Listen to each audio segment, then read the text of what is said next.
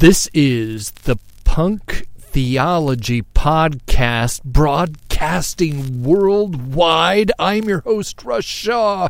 One question. Is your ego your amigo?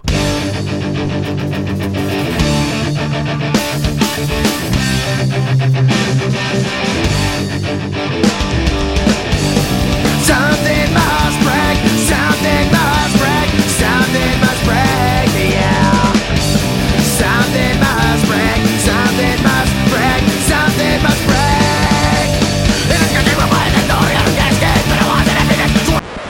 Other than this, though, or our interaction, I wouldn't have this. I wouldn't be a part of being able to hang ego at the door, hang shame at the door, and share bits and pieces of my life, and I'm not being ridiculed for it. You know, I'm not being made fun of, and have good communications. How do you find that? Yeah, good question. Unregulated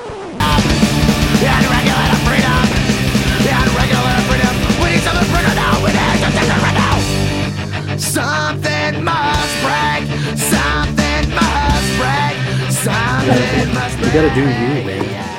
Do you. It's not the cliche thing to say. I will share different things. I read some summaries of Eckhart and Eckhart. Yeah. Sweet. Really? We're already recording. So, last week we recorded, let's apologize for last week's episode. It was all right. Come on. Do we need to We had a good. I'll apologize. I'm sorry, I wasn't there. I couldn't bring these Arthur guys wasn't together. there. Yep. He didn't. It was just a funky thing. It was like, They didn't have me to Yeah. contradict them. I'm sorry I was stuttering with a lisp. Wait, what? What am I saying? we're like a band, and our guitarist wasn't here or something. I don't know.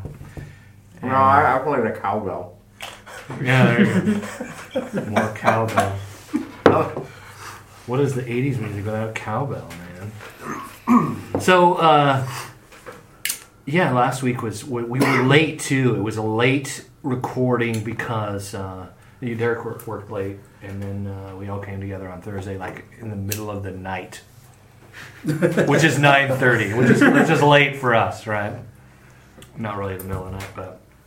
So the topic I raised earlier today was about the ego, and that's kind of a thing today, and maybe more of the modern sort of Rob Bell Christians. I don't know.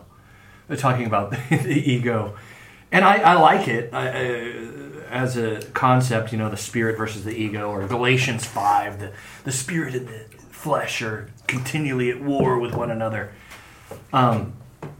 Buddhism will talk about yin and yang, right? I mean, threw it out there. Actually, it was your topic, wasn't it, Steve? Steve raised the topic. This is Steve's baby. I'll hand it off to Steve. Go, Steve. I just was bantering in my head this morning the idea of what do I do or don't do because of ego. There's things that you don't do because your ego gets in the way. Yeah, because of what will it look like? Fear of failure. Fear of failure, absolutely. Fear of what other people think. What other people will think, what family will think. So what do you want to do? If you feel comfortable saying. Is there something that... In process. Okay.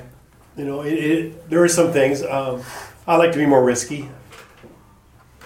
Like we're talking about, 61 years old. I was talking with a buddy a couple of weeks ago. We were out on his back porch smoking a cigar and drinking a beer, homebrewed, and he says, you know what? And he looks at me and he goes, this is almost as good as sex. I go, at 61 years old and he's the same age. I go, yeah, I get it. Because he said, at 61 years old, what have I got? 15 years maybe? 20 if I'm lucky? I'm not 20. So I'm going to enjoy a cigar. I'm going to enjoy a beer. I'm going to enjoy stuff that I've never done because life is short. Or as Ashley Madison says... Sounds good to topic. I just looked that up. That is still online. Yeah. Oh, yeah. Yeah, so that's it. Is a lot of times, too, is when you're talking with someone, do you say something just because you want to sound good? Or you want to impress? Chuck and I were talking at dinner tonight. I said, you got guys that, do you say, if somebody tells you something, you say, yeah, I know that. Or do you say, wow, that's really interesting. It's the ego saying, oh, well, I got to up you. I got to one-up you. I got to make it knowing that I know that I'm in. You gotta be the answer. I gotta person be. or have the Exactly. right answer or whatnot. I think it definitely depends on the company for me. Mhm. I find myself, because I came out of that hyper machoistic culture, and it's really easy for me to slip back into it sometimes, especially when I'm around somebody that really thrives in that kind of, they think community makes. And and it's usually not until after I've been doing it for a while when I'm in that situation where all of a sudden I'm like, wait a minute, I hate this. I hate doing this. It feels it's so tense, and it kind of stimulates my brain, but in all the wrong areas. It just feels gross to have to it's purely selfish, right? And I like competition, but that form of competition is just so. I mean, you're trying to raise yourself up, but at the same time, you're looking for ways to demean the other person. You're talking about that male-on-male ball-busting kind of thing. Not ball-busting. Like the one-upmanship. People that have to do that with everything. So, sometimes it's who suffered more? And there's always got to be one person, that's, that was shitty, but let me tell you what happened to me. Or the cool guy story. Right. I did this. Oh, I've done that too. But I did this. And, just raises the bar. It tends to really... I notice it the most when guys start talking... People that are really into guns start talking about guns. And they've always got one better. And everybody's just waiting for their turn to talk. They're not actually listening to what the other person has to say, and just waiting to blow the other person away with their crazy story. And it's kind of fun in low doses, but it gets tiring really fast. And some men don't know how to do anything else but that. Wow, man. The ego is in such control, or Arthur brought up Carl Jung, who was around Carl Jung. Yeah, something like that. It starts with a J. The G silent. Is he Asian? Probably not. No. Is it Europe? Probably not. But I just offended every Asian. There goes that Patreon. So, but yeah, he talks about it different from Freud's idea of the ego, and he's not real famous in psychological circles, but he did come up with he came up with the idea of introvert extrovert, that's his baby. He became more of a philosopher and kind of a mystic, where Freud became the granddaddy of clinical psychology. But the archetypes, right? Yeah, archetypes is what we create alter egos or archetypes, or maybe that's one of those alter ego things that people do where they're trying to one up each other, and women do it too. It's kind of a human thing, right? Isn't the ego trying to prove your personal value and the rightness of what you do? Yeah, what is ego? That's one of those. I was going to ask how do you what's your define definition that? of ego? Definitely. I don't know. Because, I mean, to me, my understanding of ego now is so much more than what we were just discussing. That was my first low-level introduction to ego when I'm 13 and somebody's telling me about the concept. And that was the more friendly version of the definition of ego. Ego, in that regard, is almost interchangeable with pride. Yeah, exactly. Yeah. Or the flesh, or the self. Right? So where are you at now, Arthur, with what's your definition of ego? I would say that I would call ego the mind-made identity of who you are. Not the real who you are. It's the who you are that you present. It's who you are that you, if you're unconscious, it's who you are that you interact with, even with yourself. If you're more conscious, then you realize it's something other than you. Yeah. I kind of always understood it as your awareness of how you define yourself as a person, and kind of the lens through which you view yourself, which dabbles into the, it's it's usually like I am statements, Mhm. and not The like I like statements or I feel statements, or even I prefer statements. But trying to define yourself as a person, statements. I'm not that guy. What guy, right? Yeah, that's part of it for Yeah. sure. Like there's a moralistic tie up in a lot of that. And that's what Carl Jung, whatever his name was. That's what I liked about. So he was really curious about the ego for the sake of understanding the unconscious or the subconscious, as Freud would say. Because we all do things. I would go to needs. Like I think there's 7 needs, where Maslow may say Maslow's there's hierarchy. 5, and the hierarchy of needs. I think that a lot of those needs, our ego, we don't even realize it, but in some of that kind of dick measuring guys kind of, trying to outdo each other, there's in there is some insecurity, right? That's trying to find its food, like a freaking hedgehog in there or something, in our spirit. But there's something to that Galatians 5 in the Bible talking about how the spirit and the ego are at odds, and it says so that you don't do what you want. That's how that verse ends. I can't remember what verse it is. 11, is it? Now I have to Want me to look it up. But that's interesting too, because that's why we don't do what we want. Right? Does that make sense? That's what I picture my ego as, is the dark passenger that sits in the car while I'm going through life. But you have a conversation with somebody and you ask them a point blank question, and they avoid it like the plague. And my ego says that I need to respond with, "No, you shithead. I asked you what 2 + 2 is. I don't care how you're feeling. I just want to know what the answer is. Just answer me." And I have a problem because I fight with my ego about that, because that's really what I want to say. I don't care about the rest of the feeling on this, or is the grass green. I don't care. I just need to know if what you think is 2 + 2 = 4. Wouldn't ego be caring about what they said because of your image? I think of ego as that thing in you that's unconscious, that's on autopilot, that just reacts. Mm-hmm. It's that thing that gets frustrated and upset. I see it as being volatile and reactionary and unconscious, or just that thing that's on autopilot.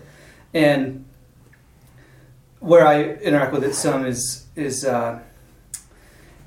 you want to awaken, if you want the ego to be a lesser thing, there's like we spent some time talking about Richard Rohr last week, where he is famous for championing this idea, and I don't think he originated it, but it's he puts the idea forth that transformation comes from one of 2 ways: either great love or great suffering. That's the way to really shed the ego, is great love or great suffering. That's where awakening happens. But if you want it to happen, if you strive for it to happen, you have to be careful, because that's ego that wants to change. That's an egoic thing. So it's almost like... Maybe. It can be desperation, too. You have to be careful. It's like if you want it too bad, it could be an egoic thing. It's almost as though, no, just hang back. Life will happen to you. And as you get older, at least this is my experience, and my very early 40s, is the older you get, things just chip away at you. Life happens, and things that bothered me 5-10 years ago don't bother me as much. It becomes sort of the thing of subtraction. I don't know. Yeah. My understanding of the problems with the ego are that it's made up of it. It's influenced by a number of things, and 2 of the things that it's influenced is, one, by who you want to be, and kind of this idealistic image of yourself in your head, and then also what your behavior actually is. So I think conflicts with the ego are often when your behavior comes up against, you have this definition of your head of who I am, and this is what I do, and your behavior does not reflect that.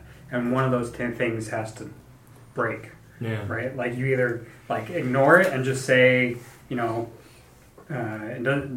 doesn't change who I am just because I act like this. It doesn't have any, I can still keep this ideal as idealistic idea of myself, but you have to do some pretty serious burying of a lot of stuff in order to make that work. Right. Or it comes up against that, and that ideal has to break a little bit. And sometimes, I think it's one of those things that if you do it gently and carefully, you can kind of start to deconstruct it a little bit in a healthy manner. But I think more often than not, it results in a self-esteem crisis, because then you swing from this positive ideal to a negative ideal. Like, I should be here, but I'm a piece of shit because of my behavior, so I ended up on this opposite end. And there's kind of this middle ground in the middle that you should, that's closer to the reality. Right. And that's a lot of Christians, right? Like a lot of Christians who get saved, right? And then you're sold this kind of idea that, well, once you get saved, you get the Holy Spirit, and then the Holy Spirit fixes you from the inside out. And then when that's not working, then you feel like, well, maybe God doesn't love me, or it depends on pick your denomination or your theological construct, but that's when people start to bipolarism, or just kind of when you're up and high and doing well, you're super up and high, and you're super in your own ego. And you're living that ideal that you've got in your head of who I am as a person. Right. And then when you screw up, you're super low. Right. And it kind of flip-flops between those two instead of having a realistic, actual understanding of who you are as a person. And accepting that and being gentle to that and being caring for that, while still trying to achieve accuracy that doesn't have to have you swinging from I'm the best that's ever done this back to I'm the worst piece of shit, and then swinging back and forth. And both those are kind of anti-human, right? Like we don't like our humanness. Like the ego tries to not be human, I think, is a big part of. You mean both of this those conversation? Extremes? Yeah. Well, that's the worst part of it, is that you have to hide that then. Yeah. Right? Because nobody wants to be around somebody who's a super egomaniac, right, and who's super arrogant, and nobody wants to be around somebody who thinks they're shit all the time. Right. And we're, as other human beings in community, we're, that's really distasteful. Right. So that again makes it worse, because these people basically have to hide the fact that they're going through this, and they don't have anybody to guide them to a point where the truth about who they are, which is neither of those extremes, it's somewhere in the middle, actually exists. And so they're constantly lost, swinging from one extreme to the other, because they can't admit some kind of that they're struggling like that. Yeah. That's what I figured I found it. Galatians, it's 5:17 for what it's worth. This is from the New King James Version. For the flesh lusts against the spirit, and the spirit against the flesh, and these are contrary to one another, so that you do not do the things you wish. But if you are led by the Spirit, you are not under the law. And there's some translations are different, like but it goes on to, the works of the flesh are evident: adultery, fornication, uncleanness, lewdness, idolatry, sorcery, hatred. There's a huge list: envy, murder, drunkenness. Sorcery, huh? Sorcery, yeah. When your ego's in control, you tend to conjure up a spell or two. Sounds powerful. That's what we're doing in traffic, right? Yes. Somebody cuts us off, and the ego says, "Fuck you!" Or the middle finger comes up, which is a sorcery. This is the Harry Potter wand. Everyone knows. I thought it was a penis. The fruit of the Spirit, though, is love, joy, peace, long-suffering, kindness, goodness, faithfulness, gentleness, self-control, which against these things there is no law. And the law is mentioned twice there because that's what kind of like you're talking about. These are people who are slaves to some kind of law that, and their ego just feeds on it, right? A lot of Christians are like that. A lot of religious people, not just Christians, are like that. I mean, I've met people, Buddhists, who are, I'm enlightened. Let my ego tell you how enlightened I am. It's the same kind of paradox, right? Yes. Awkward silence. It's hard for you to met sit somebody in who said awkward they're silence, enlightened. isn't it? What's that? You've met somebody who said they're enlightened? Yeah. I'd be really wary if someone said that. Yeah, I have. I'm missing. It's kind of like saying you're humble, right? Yeah, I'm so humble. I'm so humble. I knew a guy who was a drug dealer, and he was up in Granite Falls. The guy, manufactured meth, and he was into all sorts of horrible shit. I learned just a year or so ago that I guess he was shot to death in some kind of drug raid up in Granite Falls. But he was he was like an Eastern sort of religious dude, and he would sit in the lotus position on his pillow and talk about how enlightened he was and how he's at peace, and he used teenage kids like me to run drugs for him. So I don't know if that's enlightenment, but seems like a stretch with the Buddhist priority on reducing suffering in the world to be producing. Well, I think that was his thing, right? Well, he saw drugs as a way. He had pictures of that fucking guy. Who's the guy? I forget his name. But he was an artist, the Campbell Soup guy. You guys know who I'm talking about? Andy Warhol. Andy Warhol. Yeah, he had Andy Warhol's shit in his walls, and I think he really believed that he was making the world better by selling dope. I give people a break from their stressful lives. From their That's suffering. what we're doing, and the law just doesn't understand. And but the guy made me feel like I was a somebody. He made me feel like I had value. He gave me responsibility. I'd probably cut my fucking throat if I crossed him, but or he'd have somebody else do it because that's way too. That's below his level of consciousness, right? But so it was one of my first interaction with a Eastern religion a little bit. So that would be then a desire to be liked, appreciated.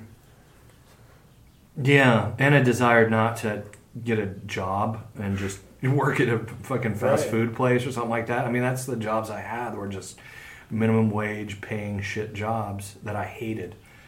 And if this guy's going to give me $3,000 and run some coke or go buy some coke or run some meth or trade, I mean, I did all sorts of horrible shit back then. But yeah, it made me feel important. Like I was a badass too, but there was that. Well, I think that for me is why I've gone, as somebody was reading, Matt Johnson's book, he's talking about the different type of Jesuses, and he says that we are drawn to a specific type. For me, forever, it was the movement leader Jesus. I wanted to be a part of something cool, which before Mars Hill, I was in the Vineyard movement.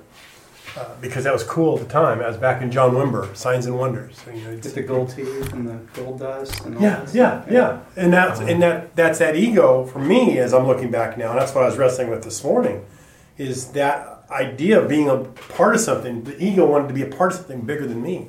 Yeah. Is that an ego thing? I don't know. That's what I was just...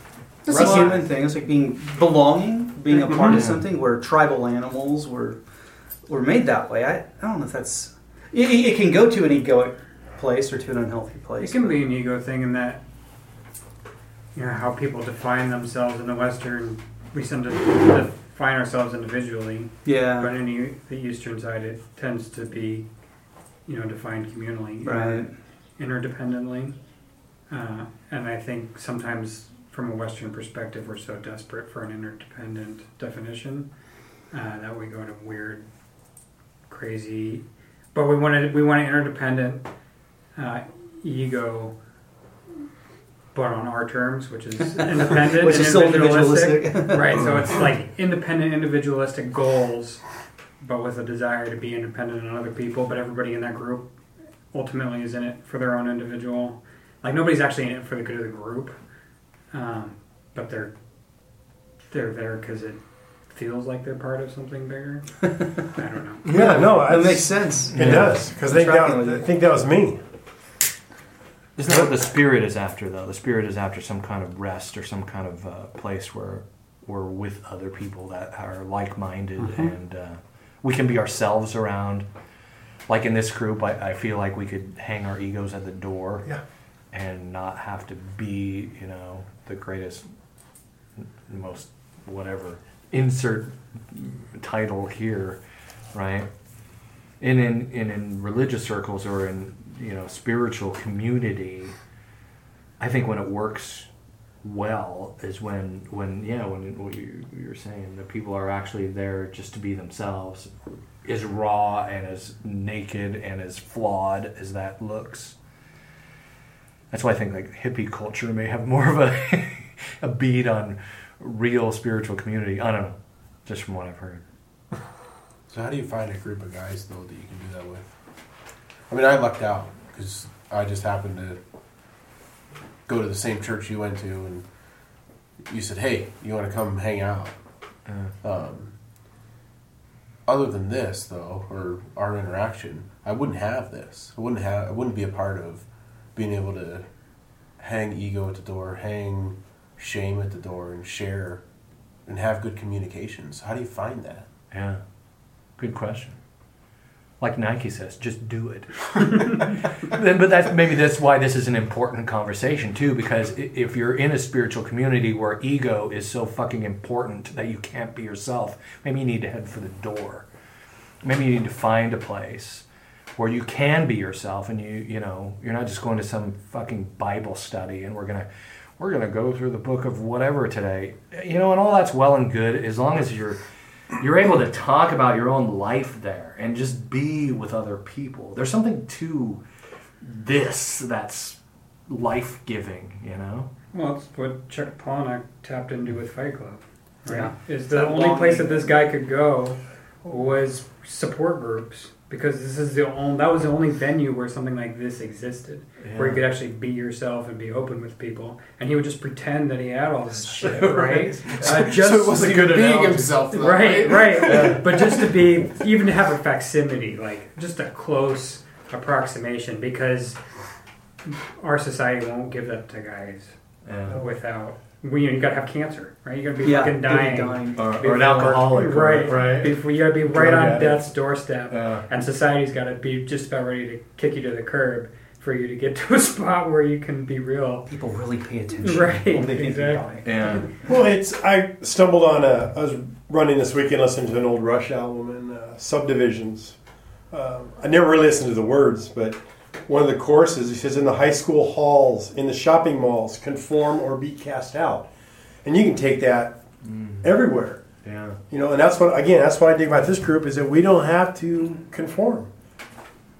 There's no preconceived. Yeah, that's a good tune too. It is. There's a lot of that in the lyrics. Yeah. I think there's I think it's difficult if you are still in a fragile place. So, and why I say that is because if you're looking for that type of group, I think the best way to find that is be that. Yeah. And you'll attract people to you. Yeah, but if you're fragile, the rejection and judgment that you can receive when being that, trying to find people to connect with, beyond the, hey, how's the weather and how did the Seahawks do, you can get crushed. Yeah. But if you've run out of fucks to give, then you'll find that you can have those conversations all over the place and meet new people at a new, deeper level, because you're no longer playing that game of putting yourself out there only so far until you get hurt and wounded, and then you run away with your tail between your legs. Right. And that's if you can't get hurt anymore, then you can find it again. That's part of it. The ego does that too, right? And that's not that ego is a bad thing either. I wanted to clear that up in this conversation as well. No. Because we tend to, the ego, or it's like some sitcom, the bad ego did it again, or whatever. No, it's sometimes it's good to have a bit of a thick skin, like you're saying. Because like Steve, you reminded me of that when I interviewed you, and we talked about, I like you have that kind of magnetic thing going on where people are attracted to you because maybe it's because you let go of the shits and the fucks, right? You don't have the two fucks, and you're just going to be Steve at church, and that is both attractive to some and repulsive to others, right? Yeah, you'll find that. I have found that. Yeah, you'll find that in some community. But like I just had this conversation with Mark Azulay, who's a psychologist in Colorado, and he was talking about that's part of true community is when there's also people that will brush up against you, and then our ego is kind of tested in those places too. And how can you still love that person even though they're kind of an asshole to you because you're honest? And maybe they are an asshole to you because you're honest because they want that. They don't know how to do it yet. Yeah. You know, I was kind of that guy for a while. I used to make fun of me too. Guys who had feelings. I was the rough around the edges. Just fuck you. You know, don't tell me about your feelings. Be a fucking man. I've usually That's why Mars Hill was such a place for guys. Yeah, exactly. The man's man. I've usually worn my heart on my sleeve, and I'm not great at being inauthentic. It's like what you see is what you get. I just don't really know how to do anything else. It's just kind of that there's some pain because of that, but like with what Arthur said, be that thing, be that person, and I think that what that does is it sort of broadcasts a signal of, I'm safe. Like you're not going to shock me, you're not going to offend me. Like I'm a safe person, and in my life, I mean, there's been I don't know how many times I can't even count where you can be the guy that someone comes to when no one else is there. You get the call or middle of the night or, hey dude, don't tell anyone this, but and that door's just open for people if you broadcast that signal and you're just that person. You never know when that could happen. Mm-hmm. Hey, I'm struggling with this, and you said that, and that made me think. And that's one thing I want my life to be, is just an invitation, an open door. I'm not saying I'll always click with everyone or it'll always be comfortable, but by and large, I try to do that. Just be safe. Just be a safe person, a trustworthy person. Yeah. Sometimes just being present, I think, is important too. Yeah. Like when we went to Chuck Hickman's thing, he's a chaplain for the Everett Police Department, and we saw him graduate from that. And one of the things that touched me about one of the speeches was they said, "This is a ministry of presence." Like you walk into a place where a family just lost their teenager to suicide. There's no fucking words. Like don't try and come up with the right thing to say. No, you're just there. You're just there. If they want to pray with you, they will. It's a presence thing. Don't come selling something. Just be present. Exactly. Yeah. Fucking ego loves to sell shit, doesn't it? Yeah. Mine does. What were you gonna say? Sorry, Steve. No, you didn't. For me, I've been in situations, and like Arthur, like you said, to be there. I've been in situations where I have exposed a side of me that was a tender spot. It was a wound. It was a weakness, and just sharing, confiding. Hey, this is where I am every fucking morning. And a guy looks at I'm talking with says, "What?" There was a meet. I think we talked about that at that breakfast that we were doing with Mitchell. I was judged because of my thoughts at the time, and I thought, at that breakfast? Yeah, I just told you I struggled a couple of years ago. Just every morning, the decision today I am faithful to my wife. Oh, gotcha. And a guy who I had known said, "What? You what?" And I quickly backtracked and tried to cover my ass so I didn't look like a complete moron more than I already had. But that's what I want to be able, and like I said, be that. Because I've been there. I mean, I've been hurt, I've been vulnerable, and I've been slapped on my wrists. And I want to be that guy that can go, because I know there's guys, I look around in church and I know there's guys that are just fucking dying in there. And they're trying to make it. And I'm tired of them not having a place for that. And they've got to be there. I mean, they got to be ready, because you're not going to just pull somebody out and say, "Hey." That was a couple years ago, and I didn't know you that well then. But did you find community in that pain, or did you find some kind of? I have found it since. Okay. Yeah, I talked to a couple other buddies a couple of my old Young Life kids, and one of them told me he's a youth pastor at a big church on the East Coast, and he says, "I do that. I struggle with that." And for me, that was a refreshing thing. I said, not that it okayed what I was struggling with, but that, hey, I'm not a freaking moron. No, yeah, exactly. The power of Me Too. Yeah, That's another one, That's what I want to be. I just want to be that. And this group is like therapy for me. Just being able to express feelings, express thoughts, express ideas. And we're not all the same. Yeah. That is one of those things, though, isn't it? I remember I was several years ago vetted for a counseling group at the church we were going to, and one of the it was a pretty intense vetting. I mean, like nothing left unturned. Right. One of the Did questions it start with was it initials M Mars Hill Church? I will neither confirm nor deny because of my ego and the shame I feel. No, but yes, that too. But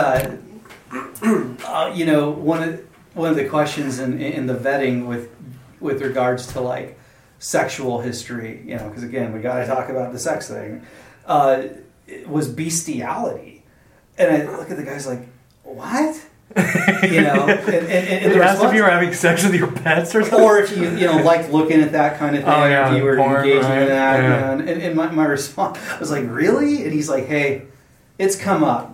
So now we just ask everybody, like, okay, no, but you just never know, man. I don't know. You just never know. But I think it's not okay to do that. I'm saying that if you struggle with that, I will try to be safe for you. But he's just saying it's a very strong social taboo. It's strongly discouraged. But I will say there shouldn't be shame in being a leader at Mars Hill, because I don't think I would have met you had you not been.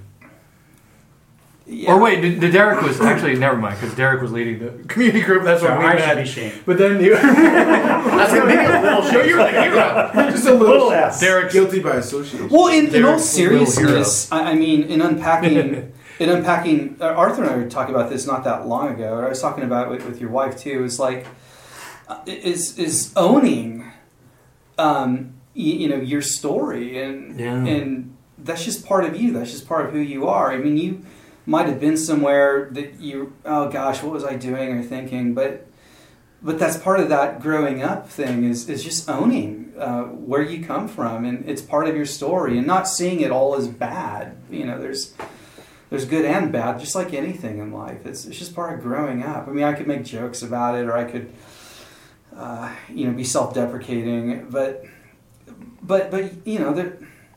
it's just part of owning your story. We all have done different things for different reasons, and we talked about that some last week too. It's like, I used to be a fire-breathing Calvinist who had a lot of answers. I don't think I would have ever said all, and now I don't identify with it at all. But I see how I got there. I see as a young man why I was attracted to it. I can kind of track the trajectory, and what I hope that does is it gives me empathy, not in a condescending way, but if a young man is in a Reformed church and he's trying to raise his family, it's like, well, yeah, man, life's hard. You need some certitude. You need some foundation. Some discipline.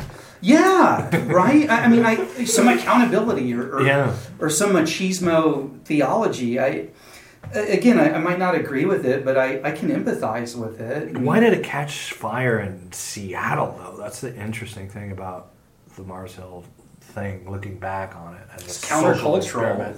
Yeah, maybe it is countercultural. I think we're really highly educated, and a lot of these kids that are coming out of college have no idea what they're going to do with their life. Yeah, and just having somebody there to say, okay, you do this, this, this, and this, and go with verve and has the Bible behind him, the vein, and here's a legacy out of his neck. Legacy. Oh yeah, words like legacy, which is honestly for a lot of people in that better than the alternative. Yeah, they're probably going to encounter somebody somewhere who's going to do the same thing to them, and they're not always going to be, Mars Hill wasn't squeaky clean, but it was a hell of a lot better than some of the other people selling shit out there. That's true. Well, I'm still selling shit out there today. And even when I was knee deep in it, I would have, we talked about this all the time. I think that, to what Derek's saying, it was so full of people that are just so horribly, horribly insecure, like in a painful way, in a what do I do? Or women, the fuck do I raise these kids and love my husband and clean my house? Or like, what if I want a job? We talked about that some before too, but it's just tell me what to do. Please, I have no clue. Tell me how to discipline my kids. Tell me how to love my husband. Oh, you wrote a book about sex? Great. There's a whole chapter. And even if a lot of it doesn't work, at least it's a direction. Right. At least you're doing something rather than just sitting and spinning your wheels. Yeah. Because you have no idea what to do. Tell me what kind of birth control to use. Right. Or what sexual positions are okay. I'm not even joking, unfortunately. No, you're right. It's not just Mars Hill folks that are seeking that. I think it's just everybody is. You want an answer. Yeah. You want someone that knows better. A guru. You need the guy on the top of the mountain. Yeah. That's what everybody's looking for. Yeah. The man on the mountain. Well, and come on, I was there too. I mean, what was it, 2 weeks ago? It's like, hey guys, I'm going through shit. Help. Tell me what to do. Tell me where to start. Well, there's something about gleaning from other people's experiences or wisdom in the context of relationship. Yeah. But it's not like well, here's what you do, Chuck. Or you're out. I think that's the Mars Hill thing. If you don't do these things, you're out. You're not listening to your spiritual authority. And the people will they shunned people at Mars Hill. It got bad towards the end. That kind of shit was happening. So no one's shunning anybody. Yeah. Really? Now I know people now after the fact because my story is intersected with them after the fact. But Well, I think God from Mars Hill because I wouldn't have met any of you guys without it. yeah. Because it was Scott Mitchell that started that breakfast. That's where I met John and Russ. And you met Arthur from me. Yeah. And I met Chuck from you. And now we're all here. Yeah. And we're all here. Yeah. So we're all back to being Calvinists. Oh, So the spirit, the fruit of the spirit, that's that thing from that text that kind of keeps coming up in my head as a car passes through the alley. And Chuck takes a long draw off a cigar that looks like a baby's arm. It's actually really hard to smoke. It's a huge cigar, dude. You gotta have some lung power for this thing. John's got the vape. I forgot what I was saying. It's like a novelty cigar. They used to be my gauge, too. You guys are jealous. Yeah. Used to be my gauge. Yeah. I don't know, but that fruit of the spirit thing. So how did you, when you went to Bible college, was any of that kind of stuff unpacked, Arthur? Was it like heavily Which stuff? Presbyterian? Like the spirit versus what was the spirit there? As well as that obedience or discipline, and you got the Holy Spirit, or you got the fruit of the Spirit because you like jumped through some fucking hoops, or help me understand a little bit of your theological where you came from in that. Well, I guess in the tradition that I grew up in that Bible college,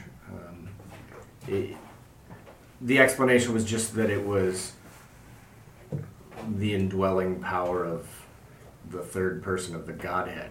All right. So like it had to be possessed. So the way they kind of dualistically looked at it is that you've got this sinful drive because you're a fallen human with the corruption of Adam in you, and now that you ask Jesus into your heart, you've got this other force that wars with it. All right. Yeah, that's pretty standard Christian fare, right? And how does that work for people? Yeah, and how does that work for people long term? That's where we get into this getting out of dualistic thinking and more of a mindfulness, more of a existential, even using that word. I think it's hard to think about the fact that we're really not going to know everything. That's one thing I do like about my church now. I love my church now. I think I said that a few episodes ago. I said, not that my church is the greatest. I think I threw that off the cuff. I do like the church that I'm going to because the pastor says things like, God is unknowable. I appreciate that. And Mars Hill didn't say shit like that. Rick will stand up there and talk about, the mystical idea that is God. We have this Bible, but it's not that we're doing the right thing. I guess that's what I meant by that when I said that. My church isn't the greatest. To say that was to say they don't think they have everything figured out, or that we have the right way of doing Christianity. I started thinking that at Mars Hill, like we were doing things right. Like this is how people should believe. Mark even did a series on that, didn't he? I never thought How Christians should I think did. about I did. something.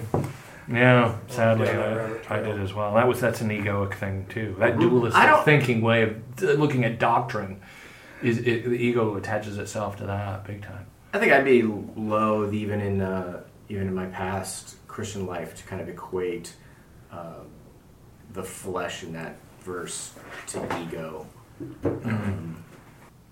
Just in that, I think that in that verse the flesh is kind of also defined as this sinful nature, and I don't think the ego is really that. I think the ego is, I guess my analogy would be, the ego is like the prison system. It doesn't do a whole lot of people very much good. Right. But we just don't know what else to do with people. Yeah. So we put them there. Like, there's very little rehabilitation, there's very little reform. It doesn't even work real well as a deterrent to crime. And I think that's what the ego is. I think it's a bad construct when you don't know how to be. So you create something to be, and it can work the way that the prison system works for society. Well, we don't know what else to do with the crap, so we're just going to lock them up and keep them out of the way. Yeah. But it doesn't really It goes like to that anything. id, like Freud would talk about the id. You're just so savage that we have to put you in a fucking cage to keep you away But from I'm other not people. saying that the ego's a cage. I'm just saying it's about as effective. It's just a poor solution to a problem you face as a person, which is maybe it's the same kind of problem you're facing when you kind of give yourself over to a church paradigm like Mars Hill to be told what to do. It's like, I just need an answer. I need a construct. Yeah. And what happens is when, the way I see the ego is when you're young and you run into relationships and you run into being hurt because, you start off, you don't know how to be anything else but you. Yeah. And then you run into things where you get hurt. So then you create this ego to protect you. And then it functions as you in society. It's a construct of, here's my mind-created version of me that just works. And when it doesn't work, then I kind of change it to fit whatever I need it to in the life I've built for myself. Right. But kind of behind that is the real you. The one that you're not conscious of. And so it's like an armor.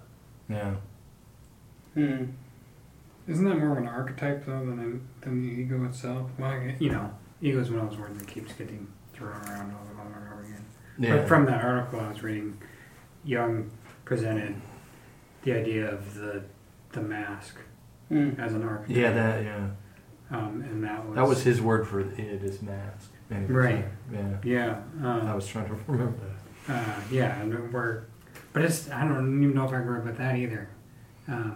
It would be that definition of ego where it's what society has evolved into you via abuse. Like it's the personality that you present to society to avoid abuse as much as you can. I think the difference is that the ego, if you're not fully conscious of it, can largely exist unconsciously. Right. Yeah. Where like a mask is more kind of the purposeful portion of it. Right. That you're like, okay, I'm putting this on. The ego, you're not even conscious of putting on. It's just, This What is you who I were am and what yeah, I do. I'm identifying with it because I'm too wounded underneath. That's why I think- me, and I don't even know that's going on. Yeah. That's why I think sometimes the best thing for a person, and I've said this before, and it sounds a little horrible, but sometimes the best thing for a person to have is an addiction. Because you are face to face with something that you don't want to do, but you keep doing anyway, and that's a realization point, right? Like that's a consciousness point. Like, oh shit, why do I do that? Running up against your ego, Yeah. where your behavior doesn't match who you define yourself as a person. Yeah. Or your values. Yeah. I think it's a vector for suffering. So going back to what John was talking about in quoting kind of Rohr's paradigm is that real change that can occur in someone's life, the shedding of the ego occurs through great suffering or great love. And so an addiction can lead to great suffering in that you're facing your own incapability to control yourself anymore. It's costing you money, it's costing you relationships, and you know, and even your freedom, and that you're a slave to it. Yeah, that's a realization. That's a starting point. A new identity is birthed out. Rock bottom, which I don't really like that term because it could always get worse. You know, there's some people that I've met, addicts, that are waiting for rock bottom. Like, seriously, it's not a fucking bus, you know? Like, you can change now if you choose to.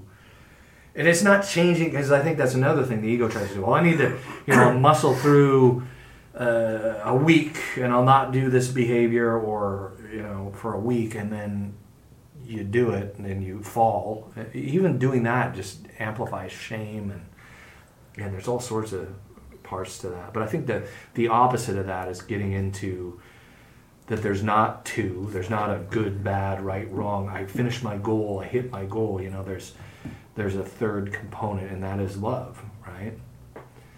That is something that is stirred in a group of people that are honest, maybe. What say me? There's a hamster on the wheel over there, I can see it. It's scary when you come to that realization that your ego's been leading the way, and that you're not really yourself around people, and you're hiding, or you're putting up the front, and you're one-upping guys, or whatever it is. You'd said about wearing your heart on your sleeve, and I recently started doing that. I was always protecting myself. There's reason for me, it was just shame. And I noticed that when I realized that I was doing that, I changed, because I wanted to, and it wasn't working for me, and just things started to click, and I noticed that, well, yeah, okay, I'm sharing bits and pieces of my life, and I'm not being ridiculed for it.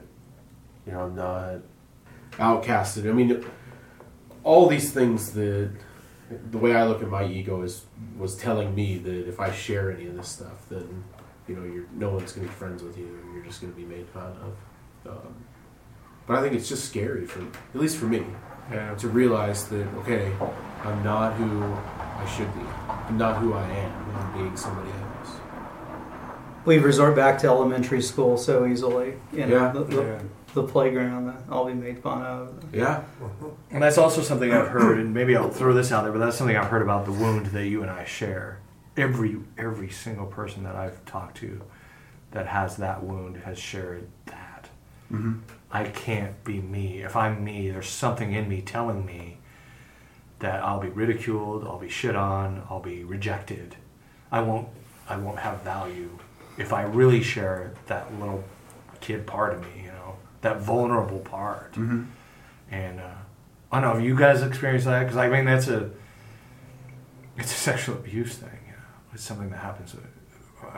Classic sexual abuse does that. Yeah, it creates a strange. The mask analogy is a good one. But what about you guys? Have you guys who have not had that wound, have you experienced something similar? I mean, most of my childhood was like that. I was very slow to pick up social cues and social paradigms, and like John says, I'm a very pragmatic person. I was a very pragmatic kid. So I just did what felt good, what was comfortable, what came naturally, and I was really awkward. And the kids around me came down really hard on me for a really long time, because it took me a very long time to figure out that that's why they were doing it. I thought they were just being mean. But, you know, and they were just being mean. But I think they were doing it to, you know, to also knock me, you know, say, hey, this is not what you're supposed to do. But nobody ever came out and just told me this is what you're supposed to do. Right. So I definitely can relate to that feeling. And eventually I just learned through being beat over the head over and over and over and over again, oh, it's not okay to be vulnerable like that. And I got to look at what other people are doing and just do that, because then people will stop hurting me, right? Right. Mm-hmm.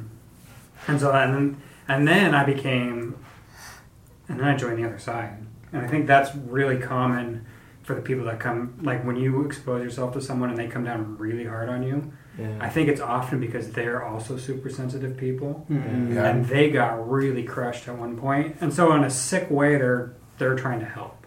Yeah. They're like, okay, let's fucking nip that in the bud. I'm gonna hit you so damn hard right now that you're gonna get it, and you won't ever do that again. Like the military, right? And unfortunately, it works. Right? Yeah, it does.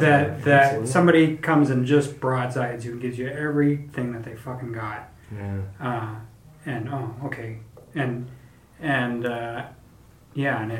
it destroys your desire to be in that vulnerable position. Do you think a lot of us as guys? I mean, I'm there. I mean, I grew up in that. Picked on. I was skinny. I wore black plastic frame glasses and had curly hair in the 70s or the 60s. Pretty cool, right? It sure was like you. Yeah, that's right. I struggled with that idea that I'm not liked. And if people really knew me, and it's honestly been the last 5 years that I've been able to come out of that. Say, Arthur put it so well. I ran out of fucks. Right. So, but that is true, and I wonder if we don't, if that's the mask that we wear, and the ego's trying to protect us, because if you're a piece of shit in your mind, and if everybody knows me, then they're going to know I'm a piece of shit. So I'm going to be somebody I'm not. And my defenses was anger. I would very volatile, and it wasn't for the saint, my wife, who stayed with me.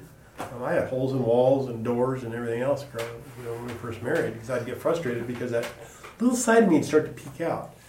And I'd slam that sucker back down into the hole. And I wonder if that's not, a lot of guys don't struggle with that. Do you know what was making you so angry? Shame, but no specific event, just shame of being me. Like just a vague sense Yeah, of yeah. I'm not comfortable in my own skin. Like you weren't conscious of Right. that, and it was a trigger Yeah. constantly. Yeah. I get that. I was like that as well. That's right. If I feel slighted, back in the day, if road rage had escalated to where it is today, I'd be dead. No. I'd get shot. Then I used to get flipped off and chased and threatened, but it would just go away. But now, you get shot, some of the crap I did back earlier. I heard a social scientist say, not that long ago, a year or two ago, that if you want to look at any room of adults, and basically, like, we're all just walking around, but internally we're all 6 years old. Exactly. Yeah. Emotionally. Yeah. So, like, you can look at any room of adults and just see 6-year-old kids. Yeah. And I have a 5-year-old and a 7-year-old, and it's funny. Like, I kind of do that exercise sometimes. Like, I just walk in a room full of adults, like, oh, there's the class clown, there's the prima donna, there's the girly girl. I don't know. Like, as adults, I think we take on certain roles too, but we all interact like we're 6, and that helps sometimes. I mean, even like, I don't know, like Donald Trump was a baby before, like, or something. It's like just like the most egotistical sort of character or person that's out there. It's like they had to learn to walk and be potty trained, and but emotionally they're still.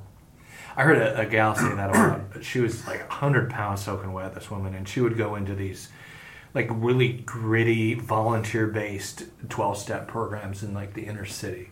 She'd be in the basement of some church, and there's heroin addicts and crackheads and stuff, and she's leading these groups. And somebody asked her if she was scared. Like, aren't you scared? Like, these people could hurt you. And she said, no, not at all. Because when I sit down in that group, all I see is a bunch of 5- and 6-year-olds. Yeah. Just around me. Like, there's the pouty one, and, she just tries to get... And there's another thing she touched on, too, was she mentioned having to almost, like, uncloak their ego to get to that kid. Like taking their jacket off and hanging it over there. Because they're having, as much as we love to say that in recovery groups, people still are. I've got my shell or my mask. And a good group leader, a good therapist is really good at getting to that kid and asking that kid questions.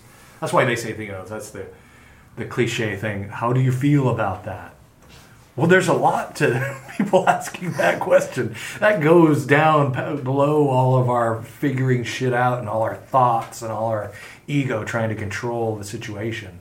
How do you feel about that? Like, oh, yeah, how do I feel about that? It's a big question. Steve and I have talked about kids. And one thing that I'm glad you continue to share this with me. In raising my kids, I also have a 7 and almost 5-year-old. It's just to continually tell them that I love them, God loves them, and no matter what they do, the love's never going to change. And I picked on everybody. After I was abused, it was just, well, if I make fun of you, then you're not going to know that I'm crushed. I wasn't trying to help you. I was just putting you down so that you knew that I was better and wasn't hurting myself. And my goal is to at least get some of that knowledge to my children. And I can see it in my oldest already, where he's probably going to be the bully. He's bigger than everybody else in his class, and it's in his nature, and it's just, no, just stop being that way. And that's what I want to do, is just, shake him, be like, stop it. But just explain to him that, you're loved, and you need to love these people for who they are too. Right. Yeah. The unfortunate truth on a lot of that stuff is sometimes the safest place to be is the aggressor. Yeah. Mm-hmm. Oh yeah. Oh, absolutely. So, and that's where, there's a thing in martial arts that I learned when I was a kid. It was the hit them back first mentality. Yeah. Like if someone's about to hit you, you hit them first. Mm-hmm. But that was definitely the way it worked emotionally. Is you can tell that person's about to come at you, and you just unload at them before they can open their mouth. Yeah. And just beat them down to the ground and establish your dominance, and then you don't have to worry about it anymore. It's a good way to handle bullies. It really is. Bullies. I mean, yeah. Wasn't that the membership stuff from Marcel? No, that was in the leadership training.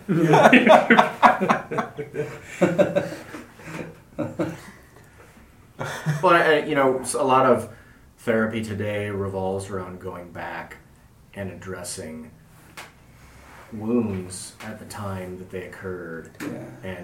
And that's because I do think that there's an element to our growth where when I was hearing your story, Derek, all I could think is, yeah, that's a significant portion of when Derek's ego formed a new identity. Yeah. And going back and then watching the damage that does to yourself over the course of your life as you're growing up with that element. How many kids did you hurt coming out of that? How many friendships didn't happen because you were that way? And then we get stuck from those traumas. Yeah. Whether it's emotional, whether it's sexual, whether it's physical. Like at the moment of acute abuse, part of us shuts down and stays there. Yeah. Mm-hmm. And doesn't grow up. And that's kind of the reality, psychologically and emotionally, to the idea that, yeah, everybody's walking around 6-year-olds. Well, yeah, a lot of us are, because that was the age we got hurt in some way. Yeah. Or it was 7, or it was 8, or whatever. Mom and dad got divorced, or I was bullied, or I was abused, or... Yeah, and part of your growing up gets stunted. Yeah, absolutely. And that's why, EMDR and people do that. And there's all sorts of different therapies now to go back to that place. Not that you have to relive it, but that those emotions are triggered. Because we're triggered. It brings us back to that place. And then it's walking through that, Well, I was looking up this article about Sesame Street. You guys reminded me of Sesame Street. So Sesame Street started doing some things in social psychology and started teaching, like if you go to YouTube and you put in Sesame Street and empathy, there's some really good videos on just the Sesame Streit characters teaching kids how to be nice to one another. Be nice to Oscar. Do not be the bully. Like I know Elmo seems kind of like a pussy, but You need to be Oscar nice to smells Elmo. bad. Yeah, Oscar smells bad. You need to love him. Oh shit! Or Bert and Ernie, or roommates. If I was on Sesame Street, like fucking Elmo would be getting bullied, right? He wouldn't be the star. In real life, that kid would be. I don't know, but I thought that was interesting too. That empathy is the opposite of that ego trying to, be the man, right? I'm the man. Let's get guys together or women together, even. The opposite of that dick measuring kind of thing is empathy, isn't it? Like, help me understand you.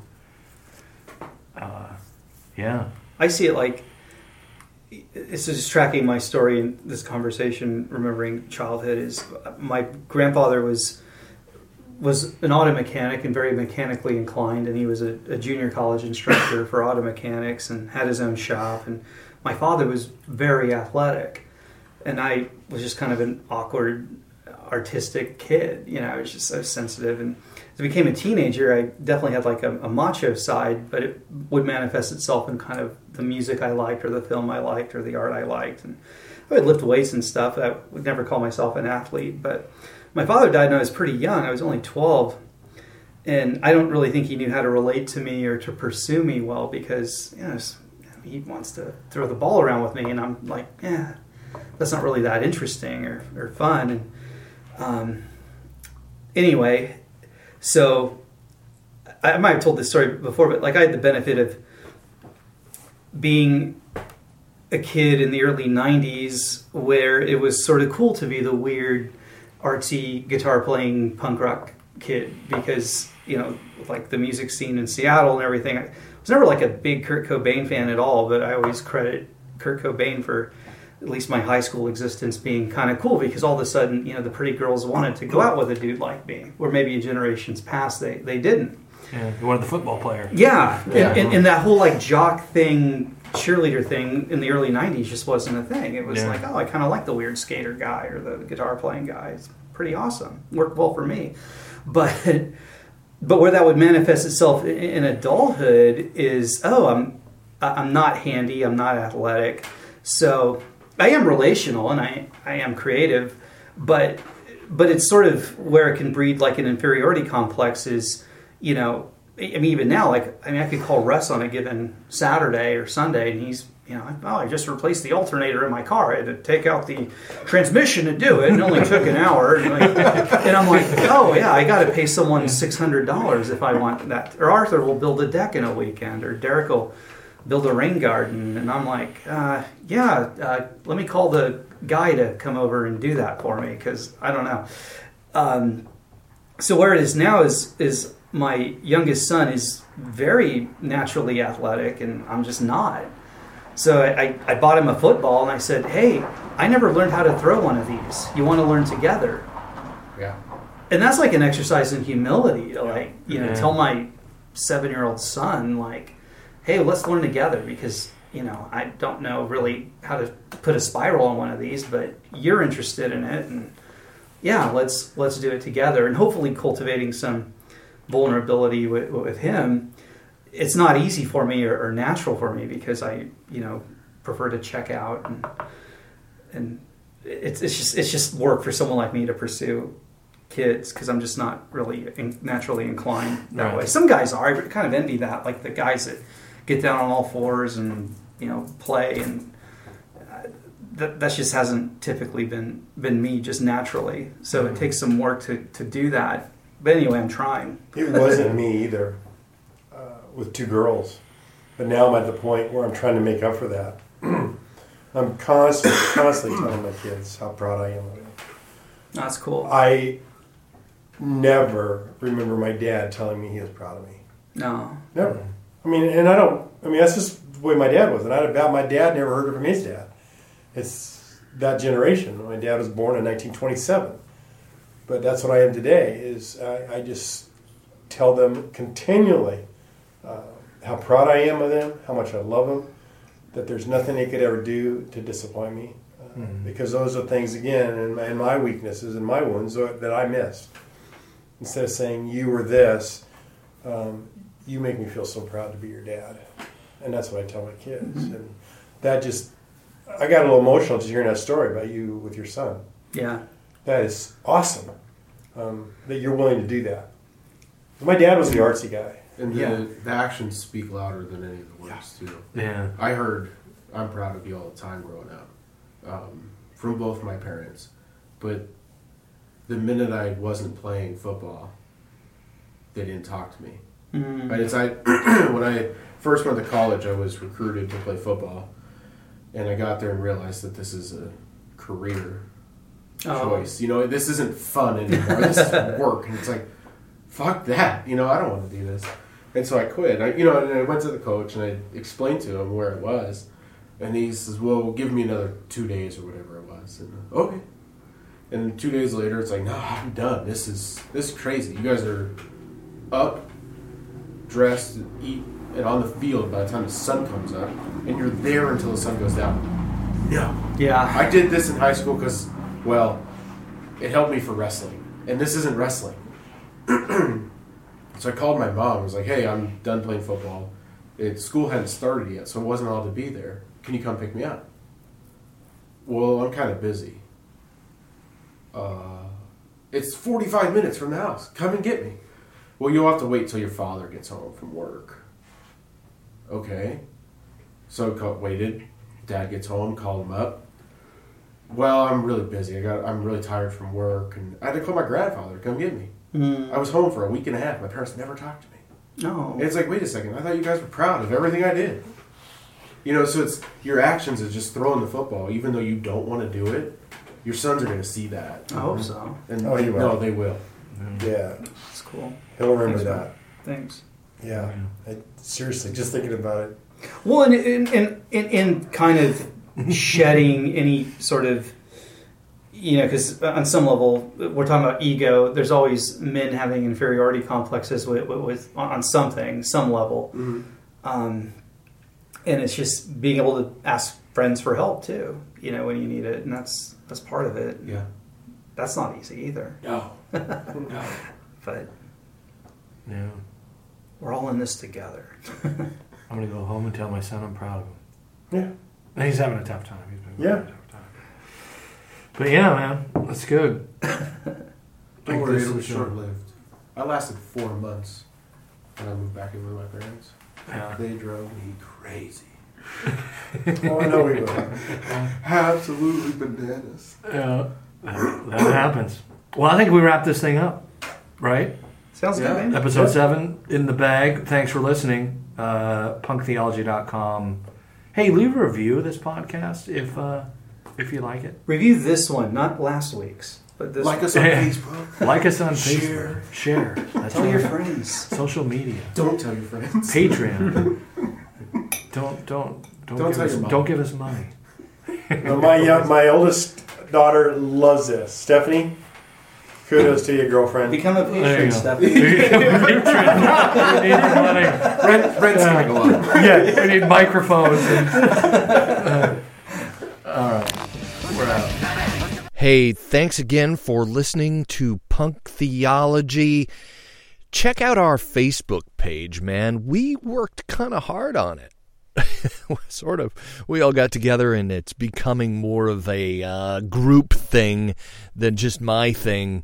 I did launch it, but now we have 6 mediators, all the guys that are in the group there. So punktheology.com is the best way to find it, and you scroll down to the bottom, you click on the link to the Punk Theology Pub page, or open your Facebook app, search for Punk Theology Pub, and like that page. It's a way to get connected with the show. You can ask questions there, and links and stories and things we may be talking about in the future.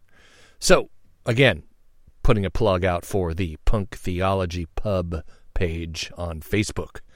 Until next time, bye.